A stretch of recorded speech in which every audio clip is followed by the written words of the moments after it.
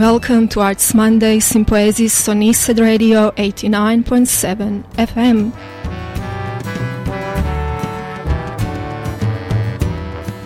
This program takes place on the Gadigal land of the Eora Nation, traditional custodians of this land, and I pay my respect to the elders, past, present, and yet to come.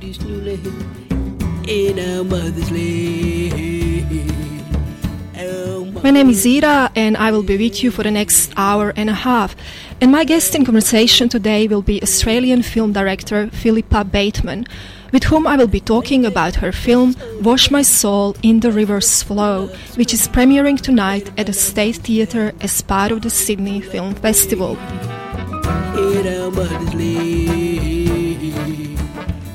Wash My Soul in the River's Flow is a documentary about the legendary concert Kura Tungar, Songs from the River, which premiered in 2004 and was a collaboration between Australian First Nations singer-songwriters Archie Roach and Ruby Hunter and the 22-piece Australian Art Orchestra headed by Paul Gabrowski.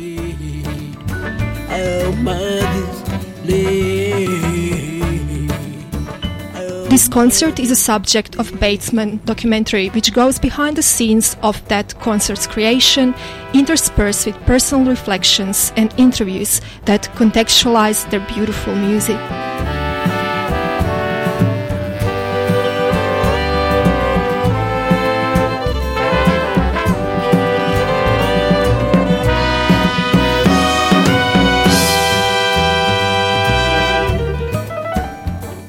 Philippa, do we have you on the line?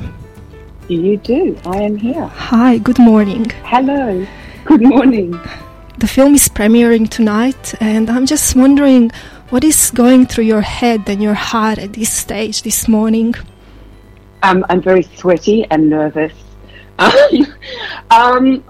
Look, I'm really excited to be able to share the film with an audience and also to kind of acknowledge the people who made the film and how the film came about, because as you would probably be aware, films are a long time in gestation and they're complex beasts in terms of the financing and the making of the film. And documentaries are particularly difficult because the funding tends to be less, and the amount of sort of love and care and commitment that you give the film, which I'm not saying it's less than people that get more money for films, but you know, there's a lot of love and care that goes in and a lot of faith. And I think that the best thing about this film was that everyone on the film really gave it their all. Every single creative collaborator, obviously Archie Roach and Emma Donovan, but also sort of just looking back 17 years to the Australian Art Orchestra, who did this amazing concert that was directed by Patrick Nolan, who's a friend of mine, who brought the project, the idea of filming the concert, to me in 2004.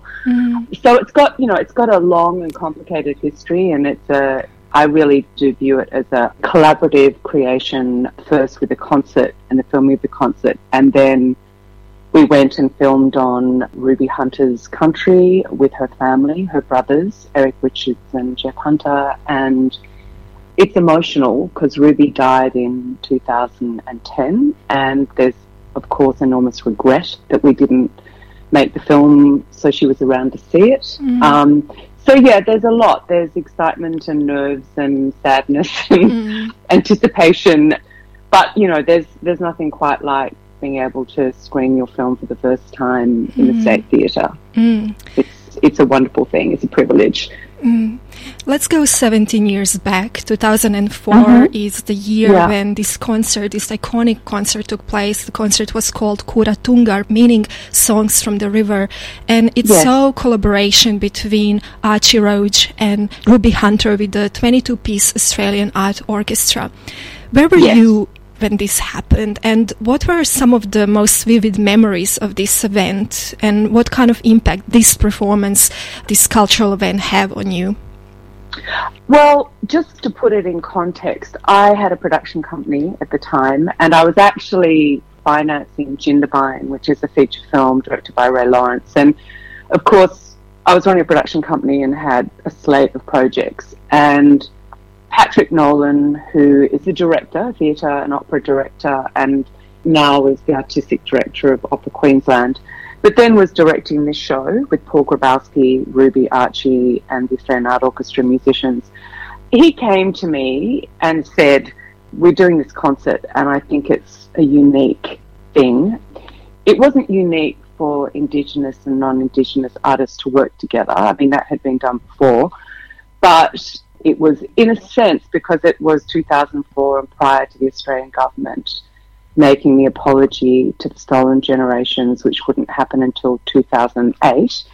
There were strong feelings about reconciliation, and it was in some ways an act of reconciliation through artistic practice. And I obviously felt very strongly about it and thought this is a great opportunity to film it.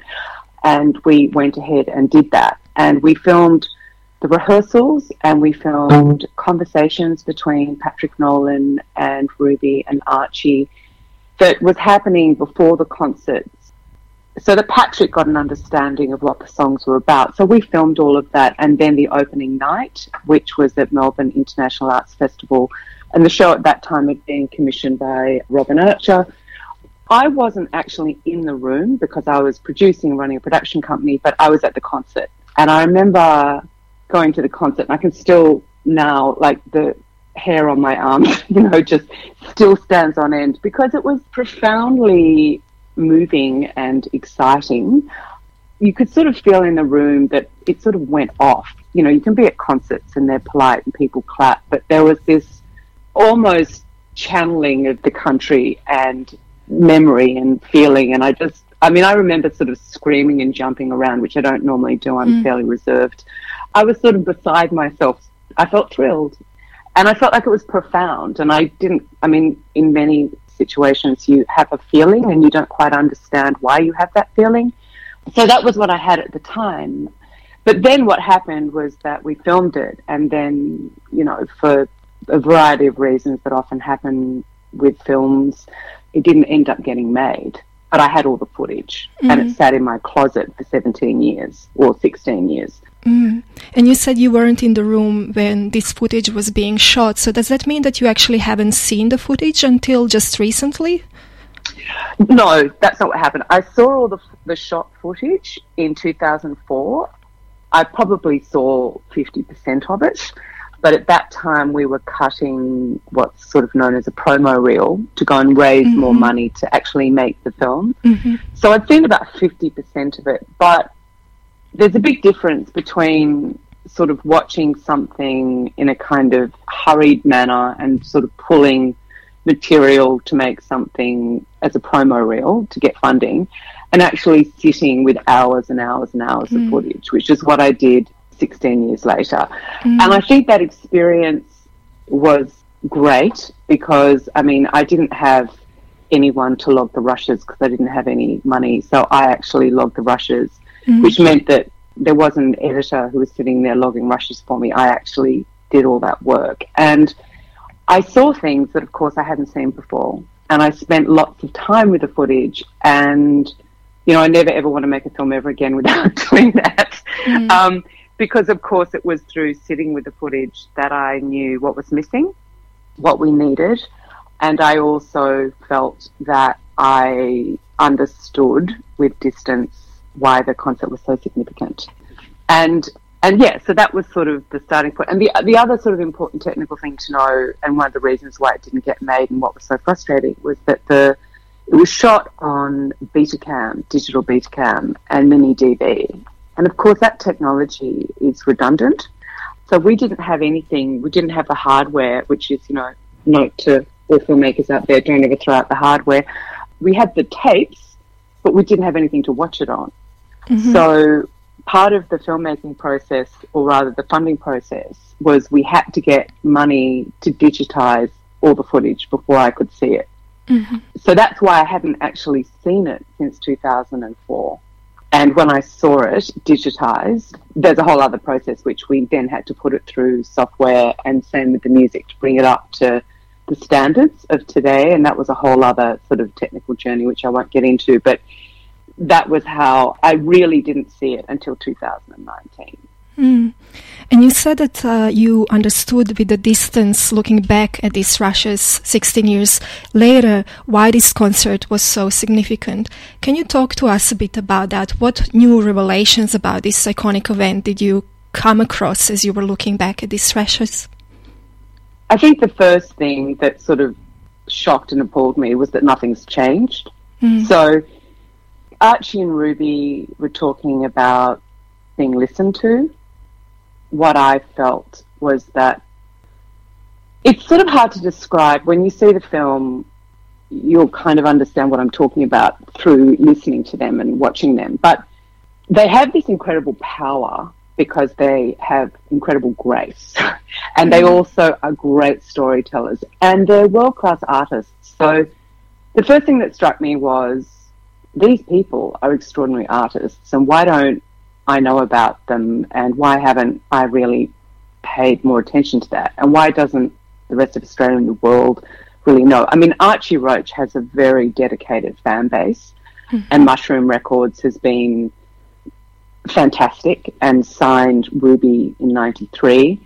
But, you know, there's a lot that goes around the promotion of an artist, and I felt particularly that Ruby really wasn't known in the way that Archie was. That was the first thing that struck me, and that she is an extraordinary artist as a singer and a songwriter.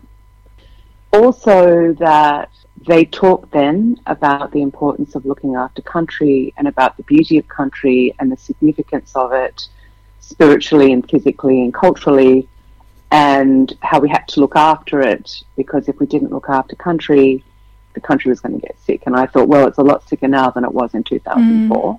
So that hadn't been listened to in terms of environmental care and listening to Indigenous people and knowledge about that. But they just hadn't been listened to, you know, not as artists, not as elders, not as First Nations people who had knowledge about country and what to do.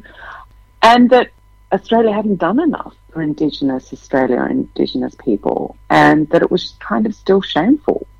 I mean, I understood at the time that when I was watching it, that it was significant and they were incredible artists, but those things, all those ideas and realities, and also this incredible love story, which I really wasn't aware of so much when I was watching it, but with time and seeing lots of their interactions in the rehearsal room and the way they interacted with each other, and that they were together for 38 years, which I didn't really understand when I was watching the concert. And I thought, you know, first and foremost, this is a love story. And it's an extraordinary one because they met each other when they were teenagers on the street. And there's been a lot made of, well, that story's been told about how they met at the People's Palace in Adelaide, and they were both teenagers and they were homeless alcoholics and, you know, all of this. But actually, they found each other while they were looking for the families they'd been stolen from.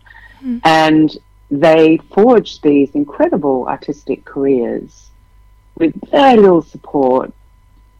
I mean, they're just amazing. I mean, they're amazing in terms of how they loved each other and the love they gave to other people and to other children and to their families and to the country. So they're exceptional people. Like, you feel, I mean, I'd be surprised if a lot of people didn't feel like this, but I certainly felt like that. I sort of felt, you know, privileged to be in their presence, really. And I don't say that as a way of, you know, that they're gods and goddesses.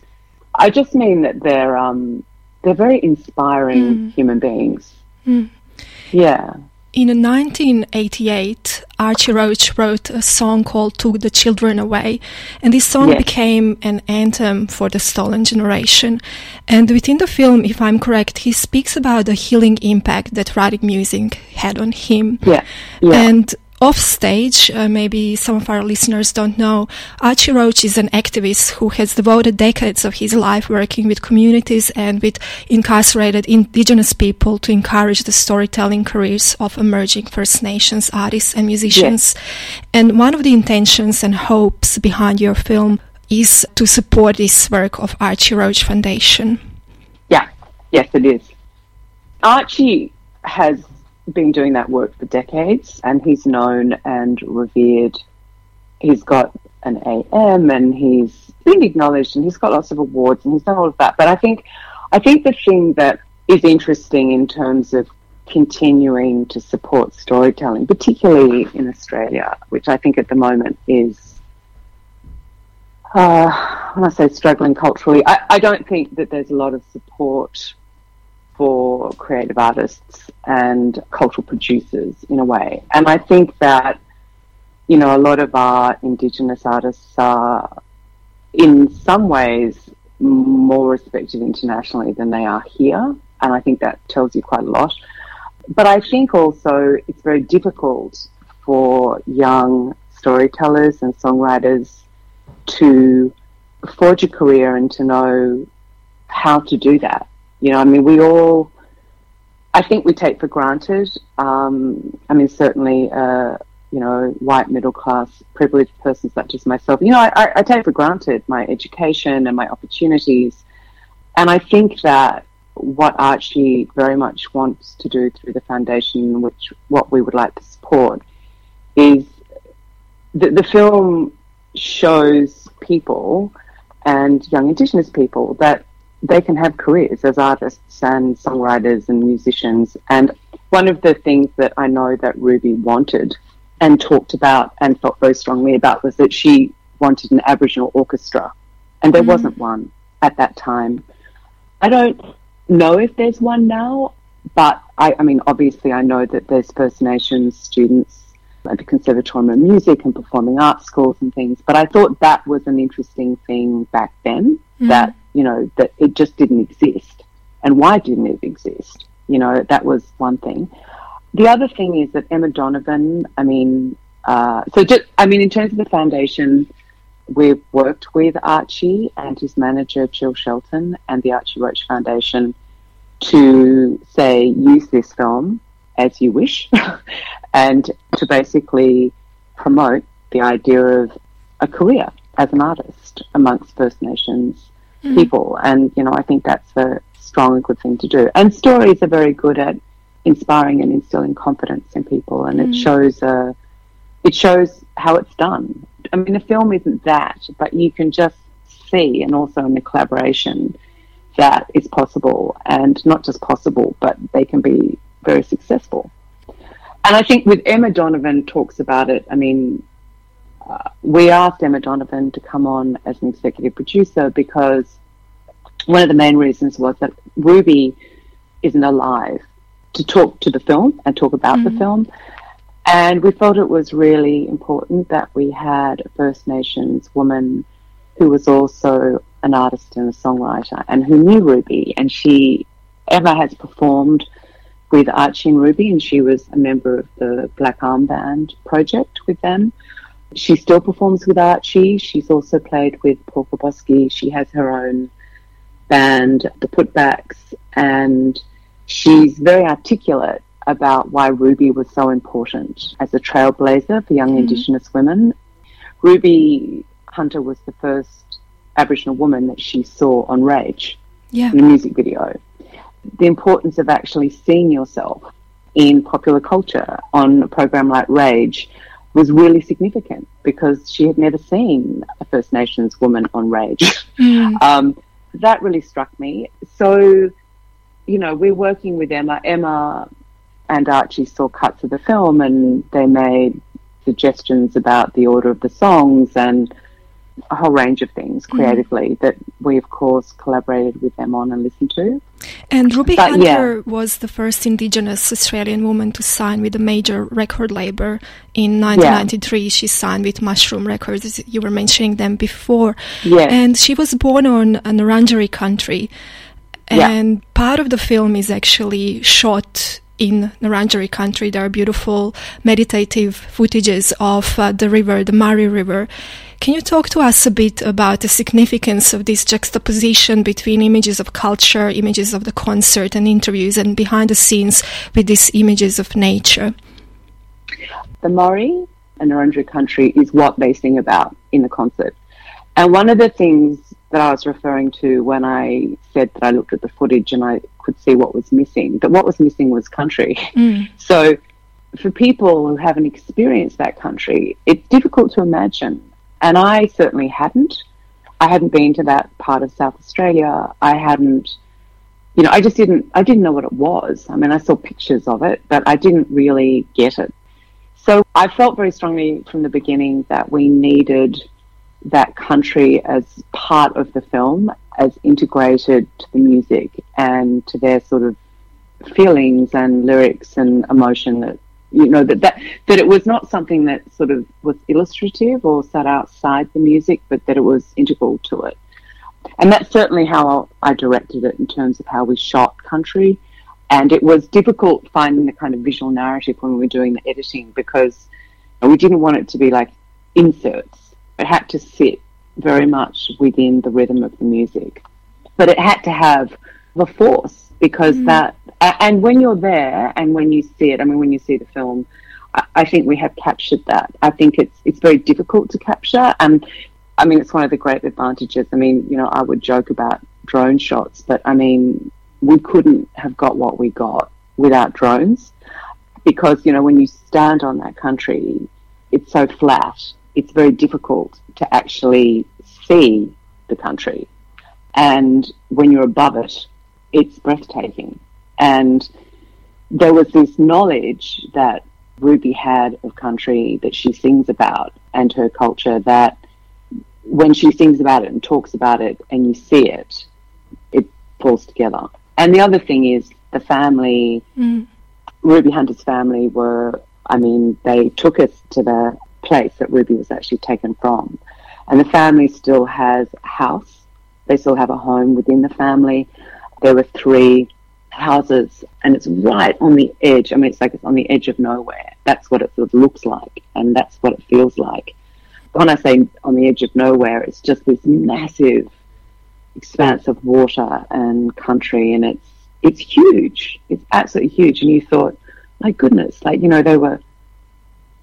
cars were coming in here and stealing children. It's just, it's sort of, and there's something about seeing the scale and the scope of that country for its power, but also how determined white Australia was at that time to eradicate Indigenous people. Yeah, through this eradication, the language was also lost, and you found it important to include Ngarrindjeri language within the film. We can see it as part of the intertitles. Can you talk to me a bit about that, and the fact that actually Archie and Ruby never wrote songs in Ngarrindjeri language, as far as I understand, because they hadn't had the chance to actually learn the language? So Ngarrindjeri was Ruby's language. Archie has a different language. He has different country. But he never learned his language because he was taken when he was 3 years old, and he was fostered to white families. And, that's a whole other story. Ruby was taken when she was 8 years old, and she'd actually had been raised by her grandparents with her siblings. And they did speak Ngarrindjeri. And so she had fragments of Ngarrindjeri language from when she was a little girl. And when Archie met her, she would talk about Ngarrindjeri, her childhood growing up by the Murray, and, fishing and going for swan's eggs, and what her grandparents had taught her. And he was fascinated. I mean, you can still see in the film when she talks about it, his absolute fascination with her childhood, because she was just in that country and with her people for that much longer, and he has no memory of being with his people, so he had to go back and find it, whereas Ruby did have this incredible memory of that. And the first Aboriginal language he heard was Ngarrindjeri from Ruby, so he has a connection to it, and he talks about how they would use Ngarrindjeri words when they spoke to each other, but they didn't speak it fluently because they didn't know it, they hadn't learned it. There are intertitles in the film, mostly that are quotes from Archie's book, Tell Me Why, which is his autobiography, and quotes from Ruby. And I can't remember how it came about, but I think it was Jill Shelton, Archie's manager, who said, it would be good to find some way of including the Ngarrindjeri language. And of course, stupid me hadn't occurred to me, and I thought, oh my goodness, yes, that would be amazing. And we spoke to Ruby's family, and Rosalind Richards, who is Ruby's sister-in-law, offered to do the translation with Wurundjeri elders because they still live on Wurundjeri country. So Rosalind and elders actually did the translation of all the intertitles in Wurundjeri language. And yeah, so it's very significant because it's about seeing the language and knowing that there was a language. And, you know, to the best of my knowledge, yes, the last fluent Wurundjeri speaker died in 1969.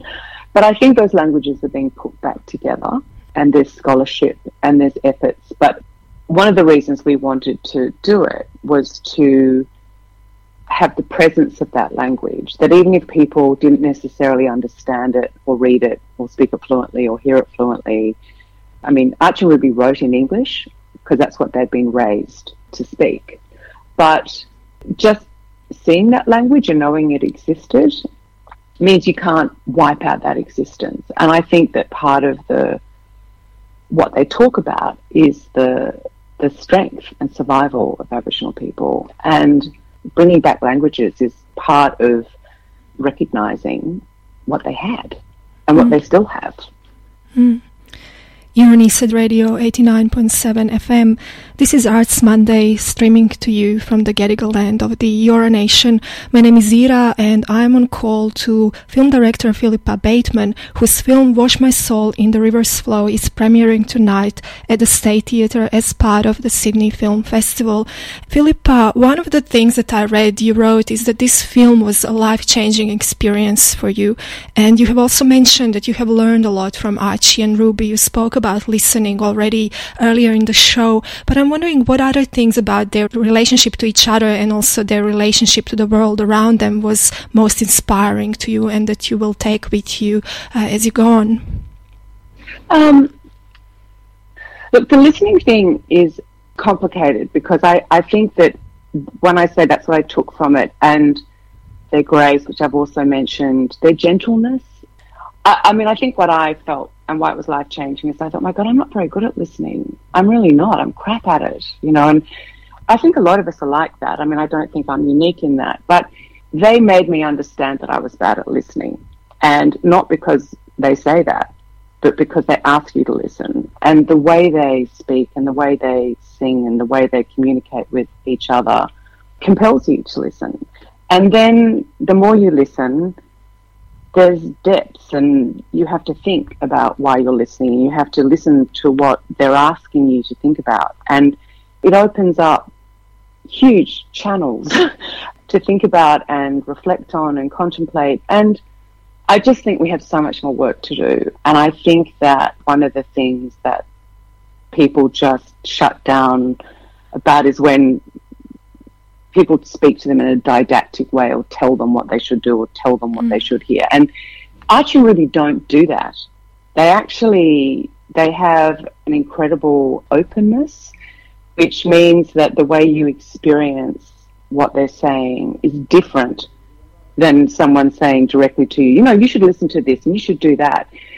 And it's like when I was sitting at the kitchen table of Jeff and Eric and Rosalind Ruby's family, and they were talking just about what they would like, and I was listening, and I kept on wanting to rush in and say something and reassure and apologise. I kept on thinking, you know what, none of that's relevant. I actually just have to sit here and listen and shut up, you know. And I think us well-meaning white Australians with, you know, the corollary of guilt and shame and all of that, which is just a fact, but it's not about us, really. And I think that that's what, I mean, it sounds like such a naive and almost shameful thing to say, but it was really that reality that it's not about us, and that if we want to do the right thing that's best for Indigenous and non-Indigenous Australians, we really have to listen and give over and respect. And I don't think there's been a lot of that. And everything that Archie and Ruby do, I mean, you'll see it in the film, it's respectful, it's kind, it's generous, it's funny, it's clever, it's, you know, they're strong, they have views, it's not like, you know, they're soft. They just have a way of being in the world that's incredibly inspiring. So, yeah. Well, I think it's best to leave it there and actually have more of a listen of their own words through their own songs, which I will continue playing throughout this program.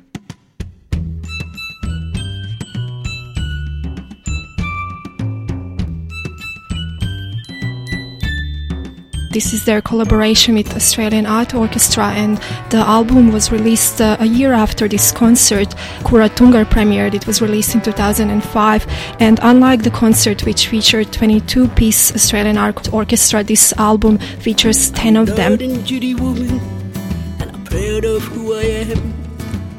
Narangiri woman, native to this traditional land, in our mother's land. Our mother's land, our mother's land. And when they took us all away, pray for us not to stray, prayed upon our mother's land while we were locked away in our mother's land, our mother's land. Our mother's land. I am Narangiri woman, and I stand so proud and tall. I remember stories when I was a little girl in our mother's land.